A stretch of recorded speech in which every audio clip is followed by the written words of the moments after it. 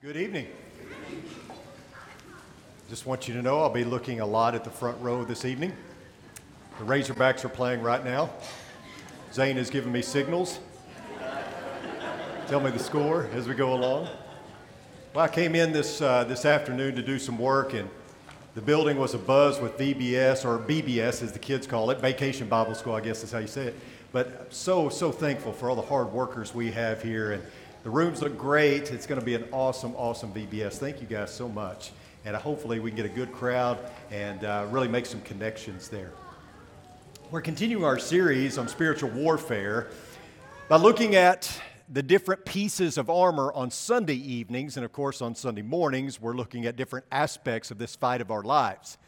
When it comes to Roman soldiers and examining the armor that they put on, y'all often wonder if Paul, in prison, was sitting there looking at the Roman soldier and studying his persona, the way he carried himself. Maybe even he had seen that armor, and he was making a connection with the armor to, the different pieces that we put on for this spiritual fight.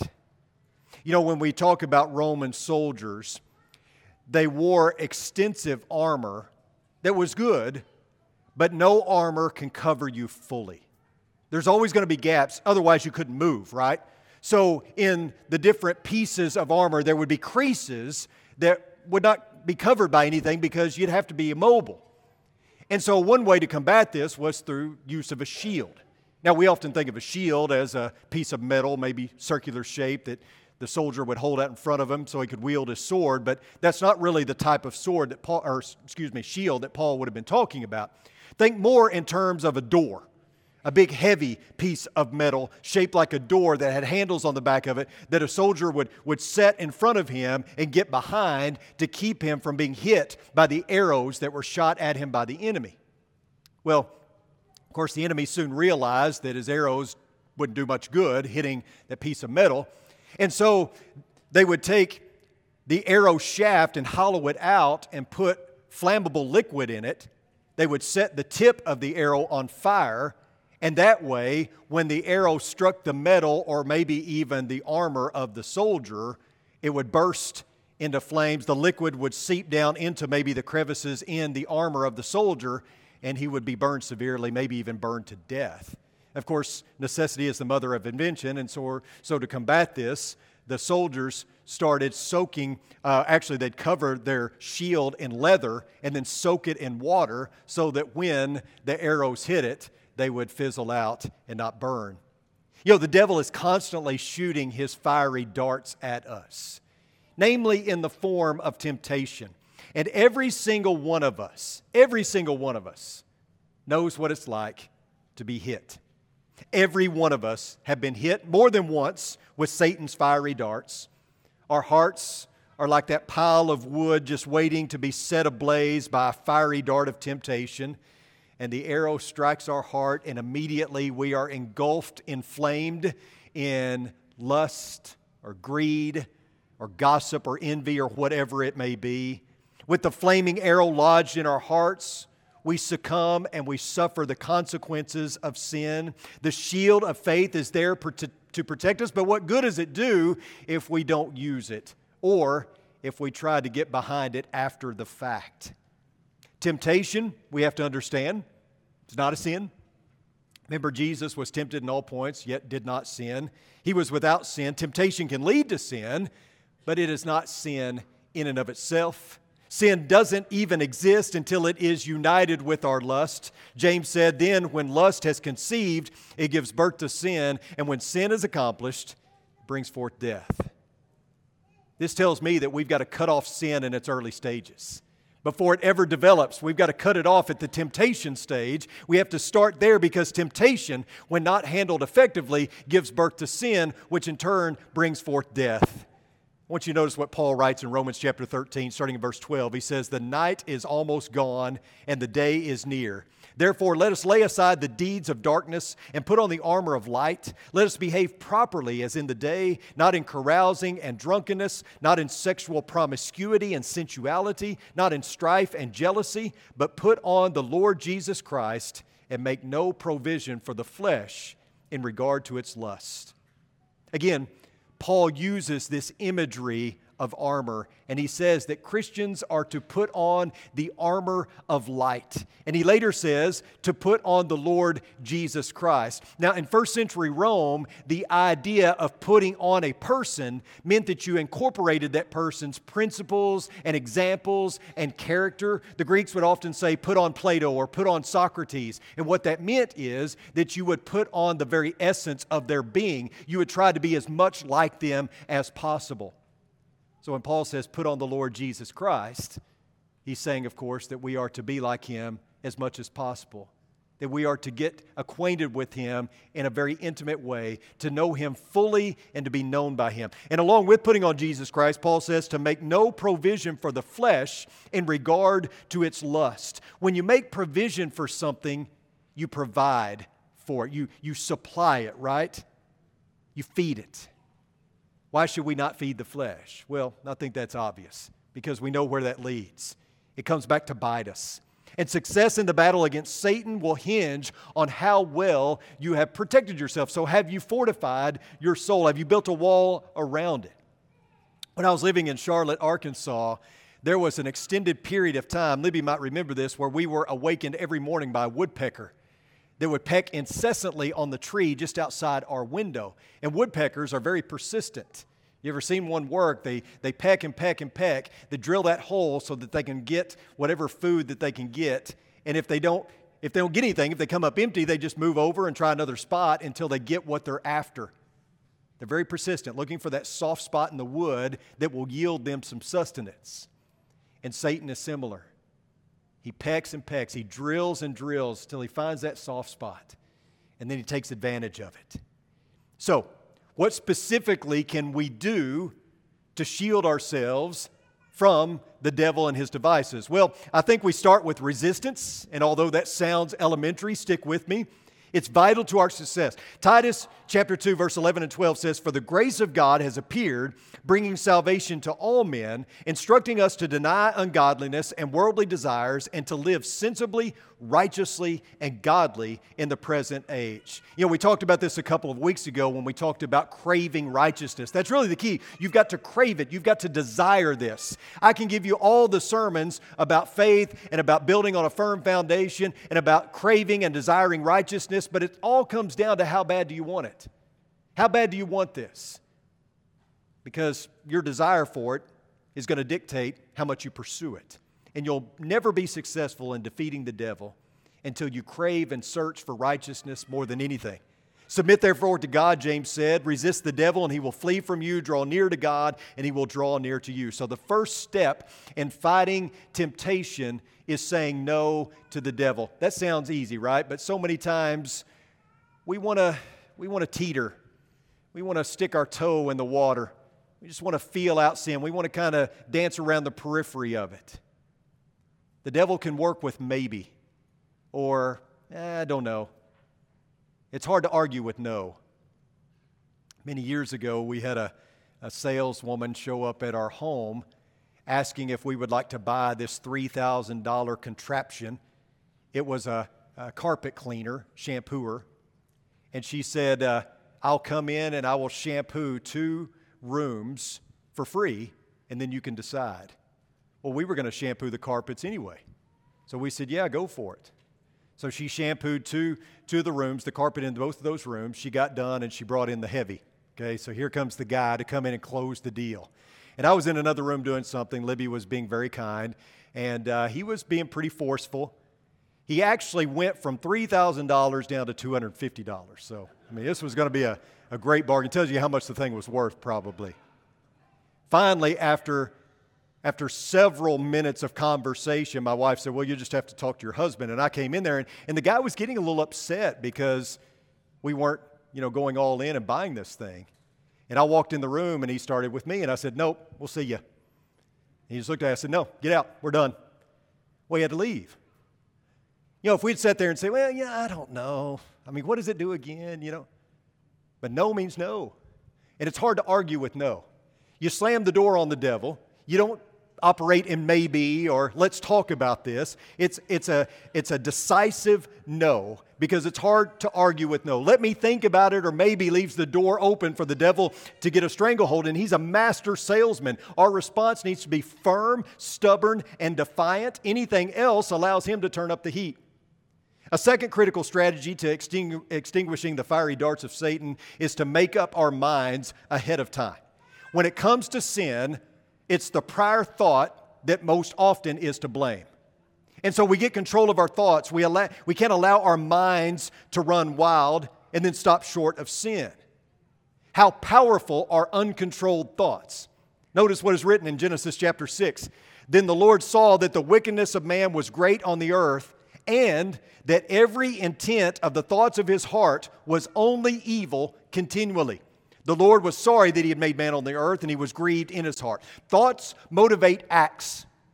So our sinful deeds usually begin in the mind. Evil thoughts fuel evil acts. The idea that it's okay for me to think evil so long as I don't do evil is a lie stemming from the father of lies. The biggest playground for the devil is an uncontrolled thought life, an unprotected mind. That is why Paul wrote, we are destroying speculations and every lofty thing raised up against the knowledge of God, and we are taking every thought captive to the obedience of Christ. Oftentimes, we give in to temptation because we haven't prepared ourselves ahead of time.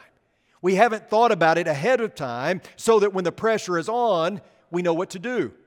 We cave because we don't have a plan. Remember when Daniel was taken from Jerusalem, deported to the court of a foreign king? Remember that he was concerned because, for instance, the king had a different menu than Daniel. Daniel knew that he was either going to have to make some concession or stand firm and perhaps risk death. But before he faced the demands of the king, he decided that he was not going to partake. Notice Daniel chapter 1, verse 8. But Daniel made up his mind that he would not defile himself with the king's choice food or with the wine which he drank. So he sought permission from the commander of the officials that he might not defile himself. And what I love about this passage is that phrase, he made up his mind, is a term in the Hebrew that is also used to describe the making of a rope. So a rope maker would gather all the fibers that he had collected, and he would twist them all together to make a strong cord that was difficult to break. That is precisely what Daniel did before he faced the temptation in Nebuchadnezzar's court. He gathered every bit of wisdom and reason and courage that he had and made a determined decision. Though it could possibly cost him his life, he still stood firm and he wouldn't give in. So we don't wait for the music of temptation to start playing before we decide what we're going to do. We prepare ahead of time so that when temptation comes, we're just doing what we've always done. We're just being what we've always been, right? Philippians 4:8 says, finally, brethren, whatever is true, whatever is honorable, whatever is right, whatever is pure, whatever is lovely, whatever is of good repute, if there is any excellence, and if anything worthy of praise, dwell on these things. Take a stand before temptation comes. Right here, right now, before there is any temptation, draw a hard line in the sand to say, not for any reason whatsoever. I'm not going to step across this line. Not ever. A third component to protecting ourselves from Satan's fiery darts is staying engaged. Again, that sounds pretty elementary, but you think about it, so many times we pass the temptation test and then we think we're good. But as we know, temptation is going to come over and over again. It's not a one-shot deal. It's not something that we can, withstand one time and feel like we're over it and that we can move forward free of any sort of care about the future. Remember that Jesus' temptation came after fasting 40 days. He was hungry, he was weak, and the devil was ready and waiting. I think about Elijah. When he took on the 450 prophets of Baal, The devil didn't bother trying to tempt him with discouragement. He waited until after the confrontation and after Elijah had run 20 miles back to Jezreel. And then he hit Elijah with Jezebel's murderous threats. And I imagine that Elijah was extremely exhausted, in a weakened state. He was most vulnerable, which is precisely why the devil chose that moment. Elijah's defenses crumbled and gave way to discouragement. It's hard for Satan to get our full attention when we're busy doing the Lord's work. But once that goal or that task is accomplished, we have to be diligent, to remain guarded. The wise soldier will stand ready at all times. You know, this past week at Preacher Training Camp, each day we bring in speakers to talk to the young men about different aspects of ministry or life. And on Thursday, we had two-star general in the U.S. Army, Greg Cheney, and he talked to them about being ready at all times. He talked about when he was deployed for a year over in Baghdad, that his job was to move around national leaders, some of our allies, moving them around, making sure they got from place to place safely. And the question was asked, did you ever take a hit? Did any of your guys take a hit in those convoys? And he said no, but one behind the convoy that he was in control of did. And he said the reason why is because they got complacent. They just got to thinking that they were safe because they had, I guess, traveled that road many times. And unfortunately, it cost them. We got to stay ready at all times, even when things seem to be going well. Peter said, be of sober spirit, be on the alert. We have to stay engaged. A moment's weakness can have tragic consequences, and so we keep moving forward. In verse 9 of 1 Peter chapter 5, Peter says, but resist him, firm in your faith. And then he closes out his second letter with these words, but grow in the grace and knowledge of our Lord and Savior Jesus Christ. You know, it's like riding a bicycle. As long as you're pedaling, you're fine. You stop, you're going to fall over. So keep moving forward. Keep growing, keep maturing, keep serving, keep praying, keep studying, all those things. Reminds me of the story about a man who had a friend who refused to get internet. He said, well, how can you live? You don't have email? You don't have a smartphone? You have one of those dumb phones? How do you live? How do you communicate? I mean, you're not on social media? Like you're living in the Stone Age. And the man said, I've got enough temptation. And for me, that's just one more temptation that I don't want to have to deal with. How willing are you to do away with the things that could cost you in the long run, the things that tempt you? How serious are you about battling temptation? I remember many, many years ago in a church far, far away, I had a counseling session with a young lady that she had an affair, and the gentleman that she had had the affair with worked with her. And her husband had decided that they were going to work it out, that they were going to move forward and get past it. And I said, so are you ready to quit your job? And she said, well, I can't quit my job. I make, so many $1,000s a year. I said, but the guy still works with you, right? She said, yes. I said, what are you going to do about that? How serious are you? How aggressive are you with dealing with the temptation, with dealing with sin, confronting sin, or at least the possibility of it? Are we ready to take drastic measures? Are we ready to go as far as we need to? I mean, suppose you have a 1,000-acre ranch and somebody offers you a good piece of money for it, and so you sell all of it but 1 acre. You want to keep 1 acre right in the middle of it. Now, in order to get to that 1 acre, you've got to go across the other land. Maybe it's pretty rugged terrain. You cut a path, you cut a road to get to that 1 acre that you have in the middle of that land. If you don't cut a path, it's going to be a lot harder to get there, right? You think about Satan cutting a path to your heart. If you block it off, he can't get there. When we make provision for something, we allow a path to be cut to our heart. We allow Satan to have an inroad. No road makes it difficult. The most reliable way to stay away from sin is to not build a road. Don't make it easy to access your heart. You're constantly struggling with temptation.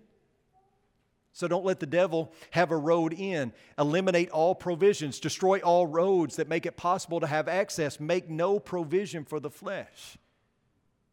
And we said at the beginning, to be stubborn, I would add, be accountable as well. Kent did a great job this morning talking about how we should have an accountability partner. Someone to hold us accountable. Now, it takes a special friend to do that. But maybe that's what we need. Maybe we need someone to hold us accountable, a good friend that will pray with us, that we can bear our heart to, someone who's willing to check up on us and ask us how we're doing, confront us if need be. Not for the purpose of condemning, but for the purpose of helping. Not letting God down, unfortunately, isn't always enough motivation. It should be. But sometimes it takes a trusted friend to help you as well, that holds you accountable, that you have to face, that won't allow you to skate by. The wise Solomon wrote, "Two are better than one because they have a good return for their labor. For if either one of them falls, the one will lift up his companion. But woe to the one who falls when there is not another to lift him up." Everyone needs a trusted friend who is there to lift them up when they're low. And everyone can use a trusted friend to hold them accountable as they tread the narrow path. You know, a lot of us are, I think, traveling down the right path. I think all of us here this evening are traveling down the right path. You know, we're pretty hard on ourselves, and, you know, we get self-deprecating pretty easily when it comes to our spiritual welfare. But most of us, if not all of us, are traveling down the right spiritual path. It's just easy to do this when you're traveling down it, isn't it? Oh, wait, what was that? You go a little further. Oh, yeah. So let's go see what that is. And so we need somebody to kind of go, come on, you're good. Quit looking at the squirrels and everything. Come on, keep going down the right path. We all need someone to help us in that respect. The presence of Jesus and the presence of a friend brings about powerful change in our lives. I was reading about this certain kind of ant that has a passion for a sweet glandular substance that is released by a caterpillar of a particular butterfly. And the ants love this substance so much they can't get enough of it. So they will take the caterpillar, pick it up, and take it back to their nest where they can enjoy that sweet substance. What they don't realize is that they are bringing the enemy right into their home. Because that caterpillar, once inside of the nest, feasts on the larvae of the ants. But the ants pay no attention because they're so mesmerized by that sweet glandular substance found on the caterpillar. They don't even realize that they brought the enemy right into their house. So that kind of sounds like us sometimes, doesn't it? Sometimes the devil doesn't have to knock. Sometimes the door is wide open and he just walks right in. Sometimes we're so busy enjoying the sweet substance of sin that we don't even realize that we're being eaten alive. We allow the devil access into our own home without even stopping to think that this could be dangerous, that this could lead to somewhere really, really bad for us, that it could be tragic, that it could be fatal spiritually. So we build a wall around our hearts. We get really stubborn. We get really aggressive. And we decide that under no uncertain terms are we going to allow him to have a road in. That we're going to block it off. We're going to wall it off. We're going to do whatever is necessary to not give the devil an open door of opportunity. My friends, we have to mobilize and we have to attack. If you haven't heard it enough already, this is the fight of our lives. And to be complacent or to just act like it's no big deal or to be lackadaisical means death. Let's pray.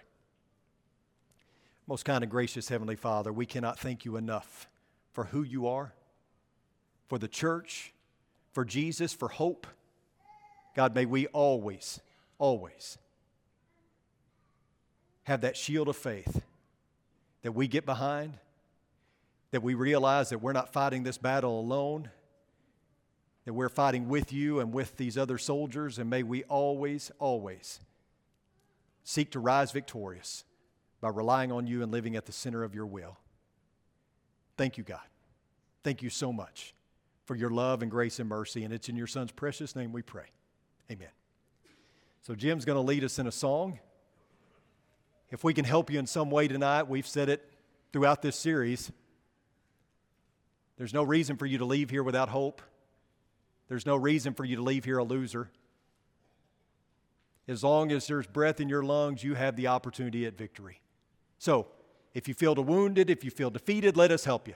Why don't you come as we stand and as we sing?